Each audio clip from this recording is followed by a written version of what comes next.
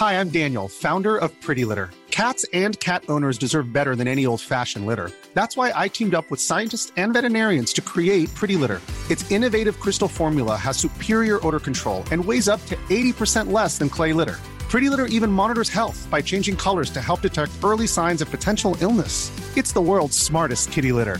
Go to prettylitter.com and use code ACAST for 20% off your first order and a free cat toy. Terms and conditions apply. See site for details. There's never been a faster or easier way to start your weight loss journey than with PlushCare. PlushCare accepts most insurance plans and gives you online access to board-certified physicians who can prescribe FDA-approved weight loss medications like Wegovy and Zepbound for those who qualify. Take charge of your health and speak with a board-certified physician about a weight loss plan that's right for you. Get started today at plushcare.com/weight loss. That's plushcare.com/weight loss. plushcare.com/weight loss.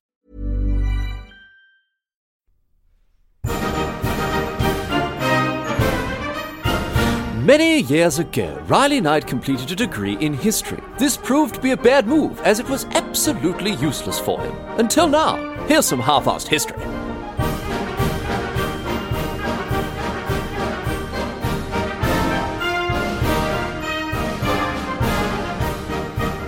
What's going on, mate?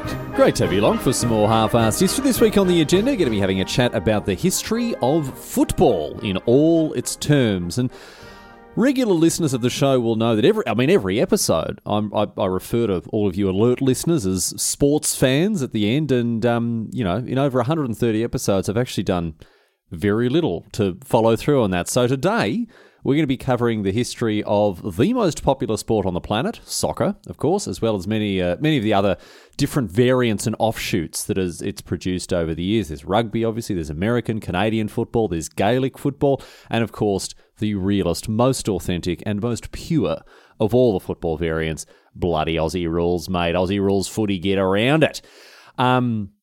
There are so many funny and interesting bits and pieces when it comes to the history of football, going back hundreds and hundreds of years, way longer than you might expect here. And I guess I should point out before we begin, for the most part for this episode, when I use the term football today, I'm not talking about soccer. I'm talking about the family of sports that emerged before being developed and codified into all the different variants of football that we know today. Obviously, if I just wanted to talk about soccer, I would just use the word soccer because it's the proper name for the sport, mate. Everyone knows that. Everyone knows it's soccer. It's not football, and I mean, we can all agree there.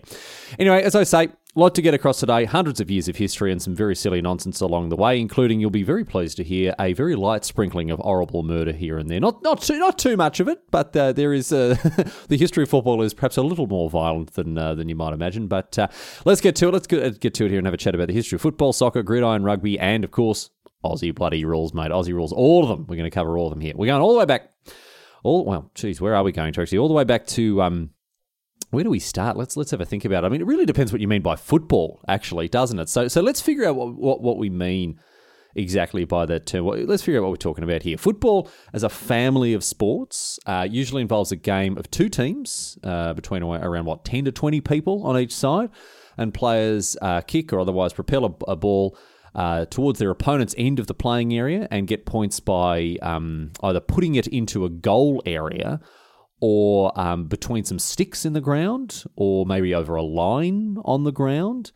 And the other team tries to stop you from doing this, basically, while also trying to do it themselves. And finally, but very importantly, players don't use anything other than their bodies to move the ball. No sticks, no rackets, clubs, paddles, nothing like that. And that probably is the biggest differentiator of the football family of sports compared to other ones where, you can hit something with a bat or a racket or whatever else. So that's a loose definition of football. And I guess perhaps the earliest game that meets this very loose definition, it takes us all the way back to the 3rd century BCE. So this is 2,300 years ago here, to ancient China, as well as Korea, Japan, and Vietnam. So some East Asian countries here. And this game that they played there called Cuju. It was thought to be a military training exercise to help keep the soldiers nice and fit. Cuju had some stuff in common with modern soccer, but there was only one goal rather than two. It was one goal right in the middle of the field, although sometimes they did play with two in different variants from place to place. Another ancient form of the game was called Episkaros. It was played in ancient Greece, although this game was very violent, and you could actually use your hands to move the ball, so not quite like soccer. A bit more like rugby, I suppose, although we're not completely sure on all the rules and everything. The ancient Greeks seem to have forgotten to televise all the major matches. Very foolish and forgetful of the ancient Greeks there, you'll agree with me. We don't have we don't have a huge amount of evidence of what the game looked like because they forgot to bloody turn the cameras on, apparently. Various other cultures around the world had similar games. I mean, look, it's not surprising. It's not a very complicated concept, kicking a ball across a field. And a lot of people got around to inventing it. Various indigenous people in North America played football-like games, sometimes with European colonials when they arrived. And that was in contrast, actually, to some Mesoamerican civilizations that invented games that were much more like basketball and volleyball, and then other North American, Native American civilizations played games more similar to lacrosse. So quite a bevy of different sports in North America and Central America there. And throughout the Pacific, too, football-like games were quite popular. Indigenous Australians and Maoris played ball games that roughly fit the definition of football, though we don't know a huge amount about them, to be honest. But it's important to note that many of these games that we've talked about here, and I mean not all of them, but some of them at least, they were played with stuffed balls, not inflated ones, which would bloody hurt your foot, booting around a leather orb filled with stuffing, I reckon. But to move more in the direction of the precursor of modern football and sort of, kick off that family tree here, to kickstart our history of the game that would later spawn soccer and all of its variants, we turn our attention to the medieval British Isles, particularly England, perhaps as early as the 9th century here, a bloody long time ago. But we come into focus here in the 12th century. It may have been it may have been played as early as the 9th century, but we really we have this whole thing come into focus really in the 1100s, in the 12th century, when proper accounts of what is today referred to as mob football start to emerge. This was a chaotic and violent game that has some similarities to modern sports. Mob football was played not on a field or sort of an enclosed space with boundaries. No, it was played between two villages or even towns. So it wasn't played in a field so much as it was played on many fields. And rather than two teams with just 10 to 20 people, there would be hundreds, because if your village was playing against another village, you'd come down and you'd get stuck in and you'd get involved along with the hundreds of other people that lived in your village. You'd try to propel a ball, whether it was stuffed, as I mentioned, stuffed with stuffing or whatever else, or inflated, an inflated pig's bladder often. You try to propel that ball to the opposing goal, which was usually the parish church in the other village. You'd try to kick it through, the balcony or just a window of the church, and that was how you'd score. And again, the entire village had come out and play, hundreds and hundreds of people, not just playing the game, but also just fighting and scuffling and getting stuck in with a good bit of rough and tumble here as the ball moved between two, again, entire villages. There weren't really rules as such. I mean, rather than rules, the only thing you had to worry about was like the actual law itself. You weren't allowed to kill anyone, for example, while not playing football. You weren't allowed to kill anyone full stop. And broadly speaking, those laws have survived both in a criminal sense and on the football field. As far as I know, there isn't a modern code of football that does allow murder as part of its legal gameplay procedure. It'd be a very different game, I'd imagine. It'd be a very bloody different game if you could do a murder in order to score a goal. But as I say, no real rules, definitely no referee. I mean, there's nothing in the way of a referee in any case. So it was just bloody anarchy. You could do, essentially, again, whatever you wanted as long as it wasn't actually illegal.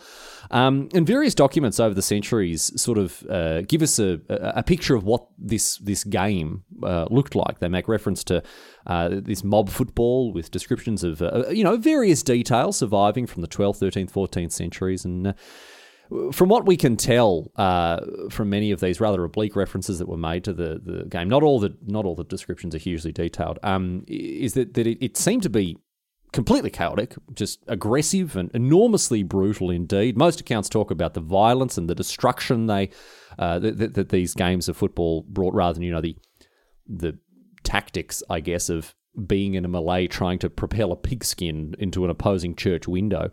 But it wasn't just violence and destruction that was wrought on people, like opposing players or whatever else. It was also against buildings and property as well. These games would bust up houses and shops and disrupt the orderly runnings of towns and villages. And there are plenty of examples of games of football ripping through a town, ravaging it, almost not razing it to the ground, but you get the idea, and leaving scores of people injured in its wake. And some of the injuries people suffered quite bad. I mean, broken bones all over the place, of course, and even the odd stabbing, which certainly isn't, what most people are looking for when they head out for a day at the football. There's an example of there's a document from Ireland in 1308 that tells us about how one of the spectators accidentally stabbed one of the players. I mean, hardly surprising given your common football fan. Although today they just content themselves with hurling abuse at the players rather than stabbing them. Anyway, it was in the 14th century that governments, in response to this wanton violence, began to crack down on mob football, which is, unsurprising given that they were just organised chaos and very often not even organised. In 1314, English merchants petitioned King Edward II to ban football altogether, as it was so disruptive to trade and commerce, not just because games would, bust up shops and whatever else, they'd also block highways and prevent goods from being delivered safely. And King Edward II, he responded with a decree that banned football altogether with the following reasoning. Check this out. There is great noise in the city caused by hustling over large balls, from which many evils may arise, which God forbid. We command and forbid on behalf of the king, on pain of imprisonment, such game to be used in the city in the future. So now you'd get bloody locked up for a bit of kick to kick, although the law was hardly effective, to be honest, and the games continued. Maybe some people were locked up for it, but you can't keep the spirit of football down, mate. Absolutely not. And other attempts to ban the game in England, which occurred in the coming years, were all broadly unsuccessful. But there was a very good reason, on top of the chaos and destruction, there's a very good reason that various kings of England attempted to ban football, because they saw it as a distraction from a much more important pastime at the time. I mentioned in episode 88 how archery practice was actually mandatory for English citizens in the 14th century, especially with the backdrop of the 100 Years' War. And football was seen as a distraction from archery practice. And so it was banned again in 1349 by Edward III, and then again in 1389 by Richard II, then in 1401 by Henry IV, and then in 1477 by Edward IV. And Edward IV's ban stated that no person shall practice football in such games, but every strong and able-bodied person shall practice with the bow, for the reason that the national defence depends upon such bowmen. So, I mean, the reasoning is very clear. You're contributing to national security by having people do archery instead of play football. But I mean, I don't know about that, Edward, old mate. By the sounds of these bloody mob footballers, you could just set them loose on the battlefield, tell them that the bloody French had the ball, and you'd win the battle on the spot as all your mob footballers went and bashed the enemy's heads in to get it off them. So, I don't know. Anyway, the football was also banned in Scotland under James I in 1424, and then again under James II in 1457. James II also banned golf too, just for good measure. Across the channel in France, a similar game to mob football called La Soule also had to be banned a few times, and here the church even stepped in with threats of excommunication for the players. But again, as I say, you won't be surprised to learn that these bans, by and large, did absolutely nothing to impact the popularity of this game. People hooned around towns and villages, smashing everything from windows to bones as they played football, having a great time. And as we move into the 16th century and beyond, some people begin to appreciate the game a little more. They begin to realise that it does actually have some good to it, despite its violence. Some leaders encouraged it amongst their people as a form of exercise, and they began to organise the games a little more. And it was in this period in the 16th century that we have the oldest surviving football that was found from, we estimate it's from around 1540. It was found up north in Scotland in 1981 in the roof structure of Stirling Castle. And this proves, to me at least, that some elements of the human experience transcend history, because people have been getting balls stuck on rooftops for centuries. Nothing is new. History has seen it all before.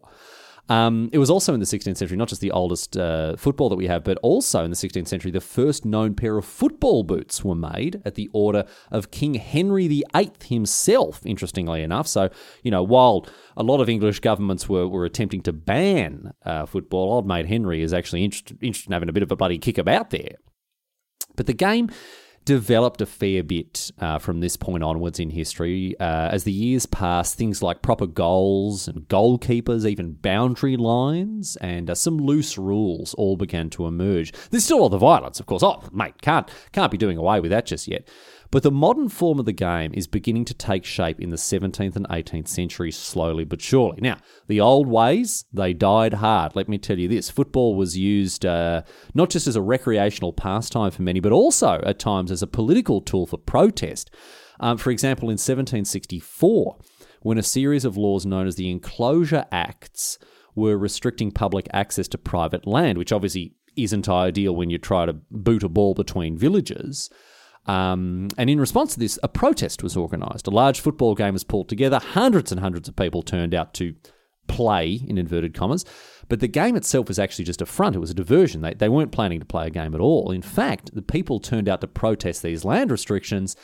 And rather than play football, what they did was start ripping up all the fences that had been put up around the restricted land, or just burning the fences to the ground. And then once they had done that, presumably they had the game of football on this newly liberated land. They went from busting up fences to busting up the blokes from the neighbouring village.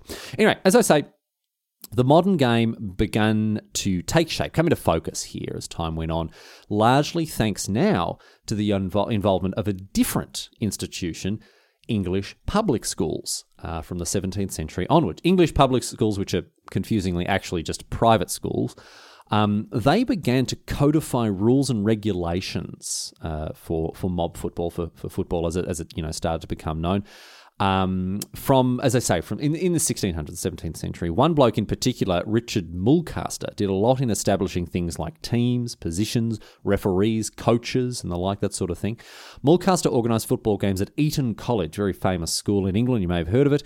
They were organised, regulated, in contrast to the bone-breaking, village-raising games that span miles and miles.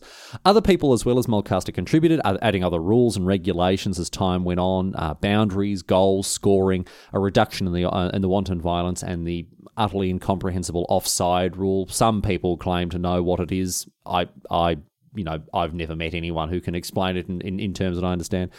But now, from this period onwards, we start to see documented references to relatively speaking, rather strict regulations on gameplay and rules that were enforced during these organised games. For example, in 1660. There is a document that lays out a ban on any strikes above the level of the ball. So obviously, if the ball was up in the air, you could do whatever you wanted, but if it was down on the ground, you couldn't belt your opponent around. Interestingly, though, what this led to, more than anything else, was just a whole lot of broken shins, because people started to attack people at a lower level rather than belting them around the head. They started to kick their shins in instead, and so the violence just became more concentrated on a certain area. Obviously, at this point, the game still didn't look a lot like modern soccer. For one thing, players could still use their hands, which is obviously very different to the game that we understand to be soccer today. But it was getting closer to our modern conception of the sport with each passing year, until in the early 19th century, the first properly codified rules were set out in 1815 at Eton College, although even well after this, various schools around England still stuck to their own house rules. But football, also around this period in the 19th century, it became a lot less popular amongst commoners and the working class, and this happened for a couple of different reasons. Working hours started to increase significantly, enormously, for workers and for the working class, thanks to the Industrial Revolution.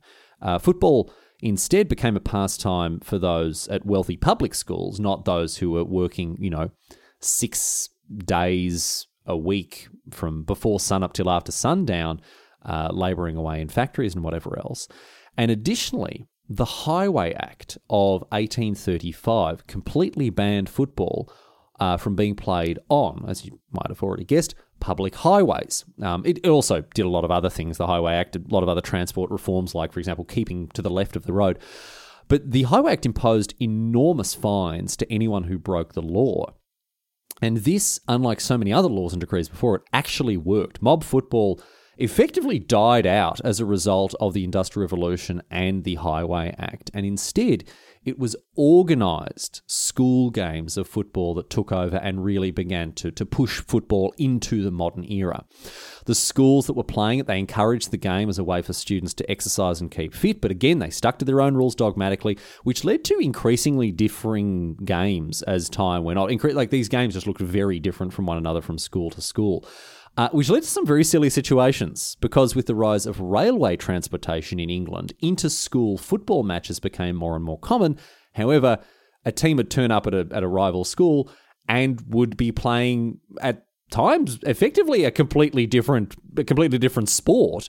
And so there were very, very silly compromises that were made to these inter-school matches sometimes. For example, they would play one half of the game using the home school's rules, and then for the second half of the game, they'd use the visiting school's rules. And I mean, the differences between some of them were small, some of them were big, but it was completely untenable, especially as the sport became more and more popular, and the game sort of took off between these schools and colleges.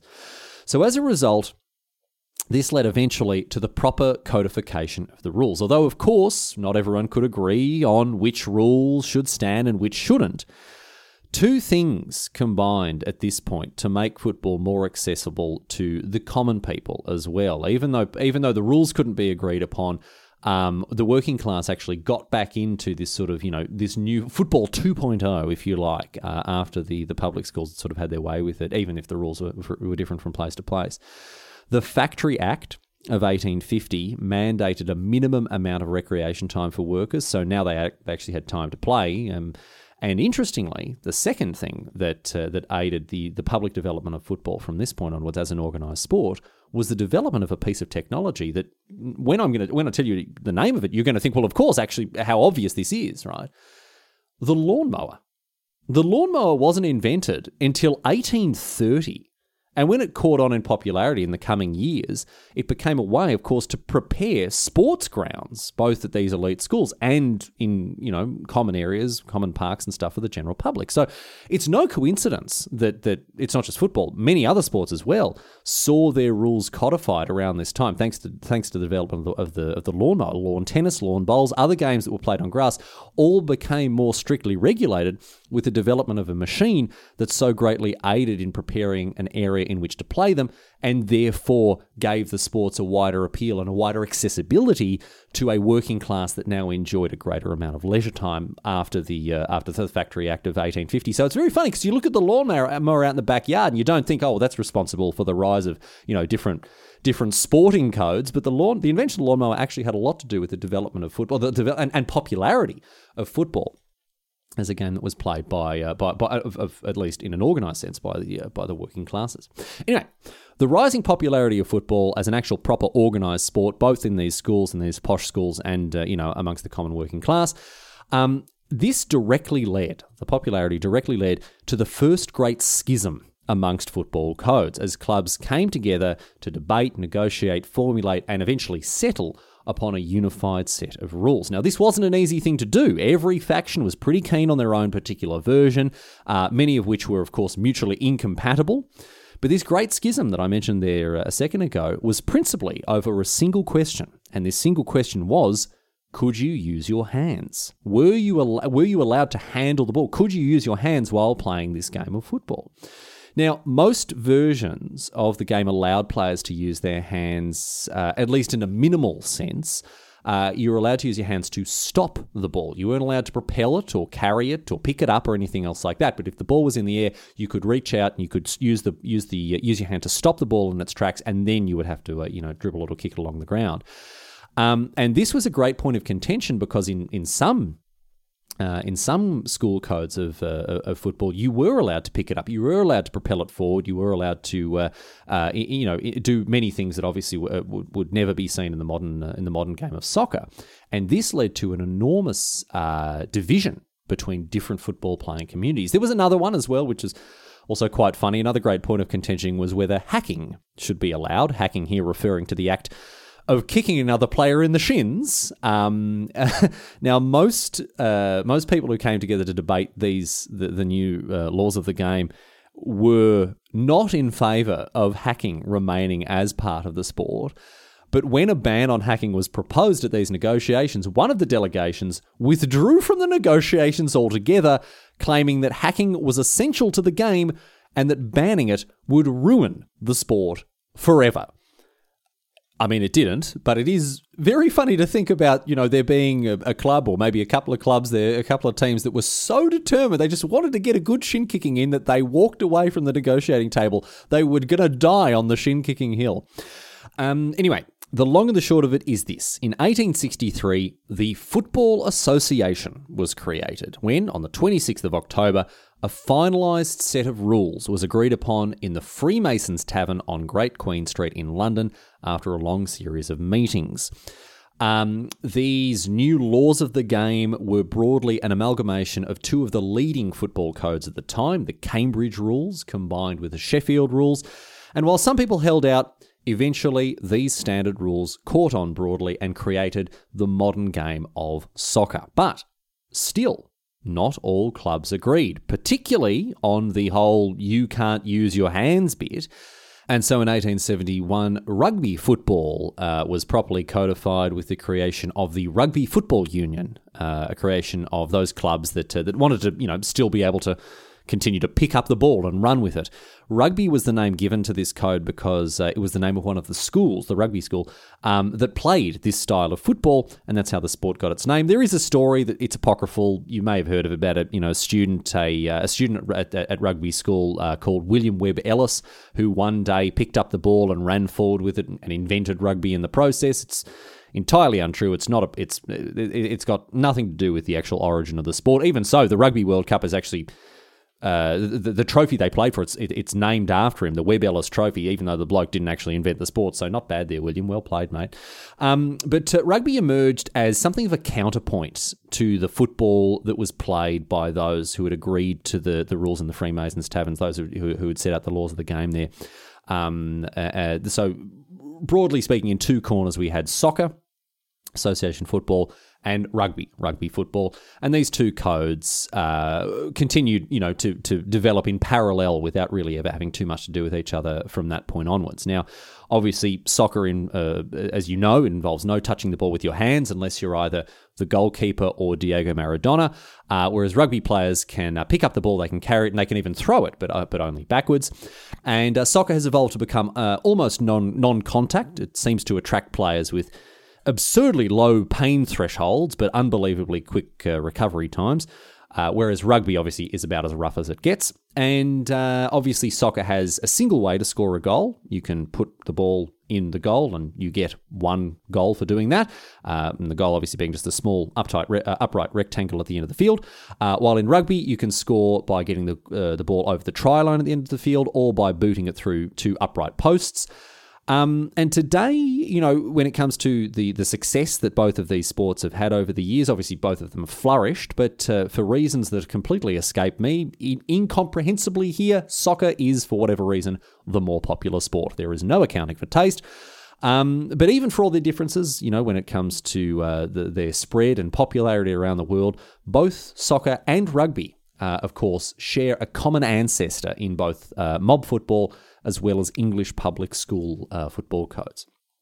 But rugby was not the only code to develop in parallel to association football, of course, because around the world, exported by the British to their colonies or their cultural descendants, other forms of the game were developing as well as soccer and as well as rugby. And this includes, of course, the objectively greatest kind of football, bloody Aussie rules, mate. Up there, Kazali, bloody Jezelenko. Aussie rules football goes all the way back to 1858 when people organised a series of football games in Melbourne's Parklands. They were playing a game that was loosely based on English public school football, but new rules were drawn up by the Melbourne Football Club. Bloody boo, the D's, bunch of Range Rover driving snobs they are, mate, boo. Although they are the oldest professional football club in the world, in the entire world, not just Australian rules. They're actually the oldest professional club in the entire world, so we will give them that. Although, mate, haven't won a premiership since 1964, have you? Get it up, you Melbourne. Get it up, yeah, bloody Melbourne Demons. Haven't won a premiership. What's that? Oh, who won the most recent Well, I mean, I wasn't going to bring up who. I wasn't going to bring it up. I wasn't going to talk about who the most recent premiership team is, but seeing as you asked, I guess I better tell you that it is, of course, the bloody Richmond Tigers, mate. Greatest club on earth. Won 3 out of the last 4. Can the bloody Tigers. Get it up, you mate. Richmond Tigers, number 1. What are you going to do about it? Anyway, back in 1858, these colonial Aussies, they're playing their version of football, which may have actually been influenced by an indigenous game called Marngrook. We're not 100% sure about that. And after this, the rules for the game were drawn up, as I say, in 1859 by the Melbourne Football Club, and the game grew more and more popular in Australia, particularly, of course, in Victoria, the colony of Victoria. Very free-form game. If you've not seen Australian rules football, very, very free-form game, played on an oval field. There's no offside rule. There's no throwing. Long, big kicks, heavy contact, and a very strong emphasis on athleticism and agility. It's played with an oval ball. The Victorian Football League was established in 1896 and eventually changed its name to the Australian Football League in 1990 after expanding nationally in the 1980s. Today, Australian rules football is the preferred winter sport of the states of Victoria, South Australia, WA, and I guess Tasmania, although their support of anything at all is, at best marginal and usually just largely irrelevant, so I don't really know how much that counts, really. Whereas in New South Wales and in Queensland, of course, they prefer rugby. And the reason for that is because, as the saying goes, simple things for simple minds. It obviously has to be nice and simple and, not too complicated, nice and easy and straightforward, if you want a Queenslander to understand or enjoy it. Quite similar to Australian rules football is Gaelic football, which developed in Ireland and also has the common heritage of mob football and public school football, along with an Irish football-like game called Corge. Corge, too, was rough and sometimes violent, and it could at times span the distances between villages, so it had a lot of similarity to mob football. Initially, in the 19th century, it was actually rugby and association football codes that were the most popular in Ireland up until the establishment of the Gaelic Athletic Association, which worked very hard to push out non-Irish games. And this led to the codification of Gaelic football in 1887.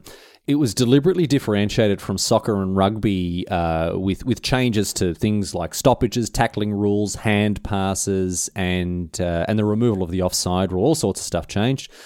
Gaelic football, they have goals that look like a combined soccer and rugby goal, and players can pick up and run with the ball, which is round.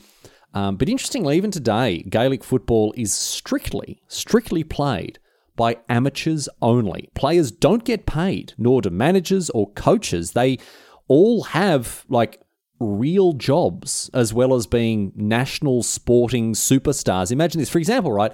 One of the greatest Gaelic football goalkeepers of all time, a bloke whose name is Stephen Cluxton, he also works as a high school teacher. He just teaches bloody physics at a high school in addition to being the best goalkeeper the game has ever seen. So it's really a really interesting approach to the game in Ireland there. Anyway, even today, Gaelic football is still enormously popular, and the final of the All-Ireland Senior Championship usually attracts tens of thousands of people to Dublin's famous Croke Park. On the other side of the Atlantic, over in North America, there's another subvariant of football that developed, of course, a series of codes that developed in parallel to soccer, known as gridiron football. Gridiron, as it's known internationally, probably, for people listening in North America, you may not even heard this term, but it is known internationally as gridiron football, after the lines that are painted on the ground on a gridiron pitch. They largely look like a gridiron. Both American and Canadian football developed along similar lines to soccer and rugby initially, although, of course, on the opposite side of the Atlantic. Mob football actually existed in North America. It was played throughout New England right through the 19th century, and it was very similar to its transatlantic cousin back on the British Isles. It was messy and it was violent. So violent, in fact, that in the 1860s, it began to get banned in many different places, especially in universities that were organising, these games of football. Yale, Harvard, and the like, they banned these sort of rough and ready games of football. And after the bans, instead put more structure in place to organise and to regulate the games further. But again, just as with England, these rules actually varied quite significantly from school to school. And it was a very similar story in Canada too, where games that resembled this sort of weird hybrid of soccer and rugby were played, throughout the 1860s and onwards. But eventually, the rules crystallised. And while the match that is considered today to be the first ever US intercollegiate football match, while this match took place in 1869, it wasn't until 1876 that most US colleges agreed to a new set of rules. And these rules were actually Canadian. These rules were based off of those used by McGill University in Montreal. Harvard played against McGill, liked the rules that McGill was using to play their particular brand of football, brought the rules into the American collegiate system, and most other US colleges eventually were persuaded by Harvard, by the other clubs and schools that adopted these rules, to pick them up as well. And so, broadly speaking, the baseline of American football were the McGill rules. Now, obviously, they changed. The resulting game at the time is very similar to rugby, but it underwent further change in the coming years. Of course, a bloke named Walter Camp, the father of American football, he was responsible for many changes, such as the line of scrimmage. In 1906, American football adopted the forward pass, which obviously gave rise to the iconic long throws from the quarterback. Whereas in Canada, north of the border, the game remained a lot closer to rugby for a longer time until the so-called Burnside rules were adopted in 1903 and picked up, by various clubs in the following years. These rules, the Burnside rules, did bring Canadian football closer to American football. And why the games today, the sports today, largely are, by and large, they're very similar. They do retain key differences. There are a couple of sort of different examples you can use to highlight some of the differences between Canadian and American football. I did look this up. For example, in American football, players are, of course, allowed to conceal assault rifles on the field, whereas in Canada, in Canadian football, there's obviously a mandated forced apology to anyone that you tackle successfully. So the rules of gridiron are largely incomprehensible. Even after reading them for a long time in researching this episode, still don't really understand what icing the kicker is or what you use all-purpose yardage for. This is a game, where you can attempt a double reverse, which, I thought we were playing football, not Uno, so I don't know what's going on there. From what I can understand, gridiron mostly involves a very short burst of action after which a referee will decide whether a team did a good enough job to get to try again. And then there's a lot of standing around chatting before they actually do try again. And then eventually the referee gets sick of it and decides that the other team gets to have a turn with the ball. That's as much as I could fathom from what I saw. I don't know. But what I do know is that today, American football's championship match is known as the Superb Owl, and it consistently ranks as the most watched US TV event of each year. And hilariously, this I found very, very funny indeed, every year around the time of the large game, there is a huge spike in Google searches of how to read Roman numerals. But that, more or less, brings us to the end of our whirlwind tour of the history of football and how it has branched out into other various codes and forms. Obviously, there are so many others. There's futsal, there's flag football, there's rugby sevens, international rules, there's bloody kick to kick. but they all share a common ancestor. And considering the ubiquity of sport in modern life, it's incredible to think how recently sports like football have become the deeply entrenched cultural phenomena that they are today. Soccer is the most popular sport on the planet. It has the largest television audience of any sport worldwide, especially, of course, when the FIFA World Cup comes around. American football attracts the highest number of people to its professional games, and the NFL makes more money than any other sports league on earth. And then, of course, Australian football remains objectively the best variant of all football codes, even if that isn't reflected by its global popularity or viewing numbers or revenue. That doesn't matter. It is still objectively, of course, the best. We can all agree on that. And it all began when some people in England 1,000 or so years ago started a bit of rough and tumble as they tried to boot a ball through the next town's church window, causing as much mischief and mayhem on the way as they could.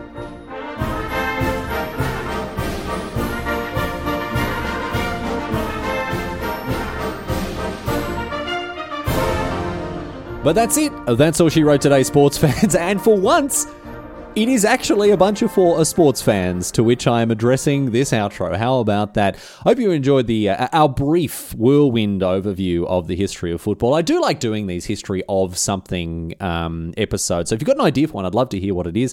Please get in touch with me, halfarsedhistory.net. There's a contact form there. And you, like so many other listeners, can get in touch and let me know what you cooked up for me, or just any feedback. It's always really nice to hear from people. Obviously, I do apologise to people writing. I don't get the chance to reply to people's emails. There are just so many of them. But I do read every single one, and I appreciate all of them so very, very much. And also, of course, appreciate the people who are supporting me on Patreon. Patreon.com/halfarsedhistory if you want to support the show. You don't have to. Of course, you don't have to. But if you want to join the exalted ranks of those patrons, get access to show notes, uncut episodes. You can listen to all my burps and farts and whatever else. Or early access to episodes, of course, as well. Get it a little bit before everyone else. You can go and sign up there for as little as $1 a month.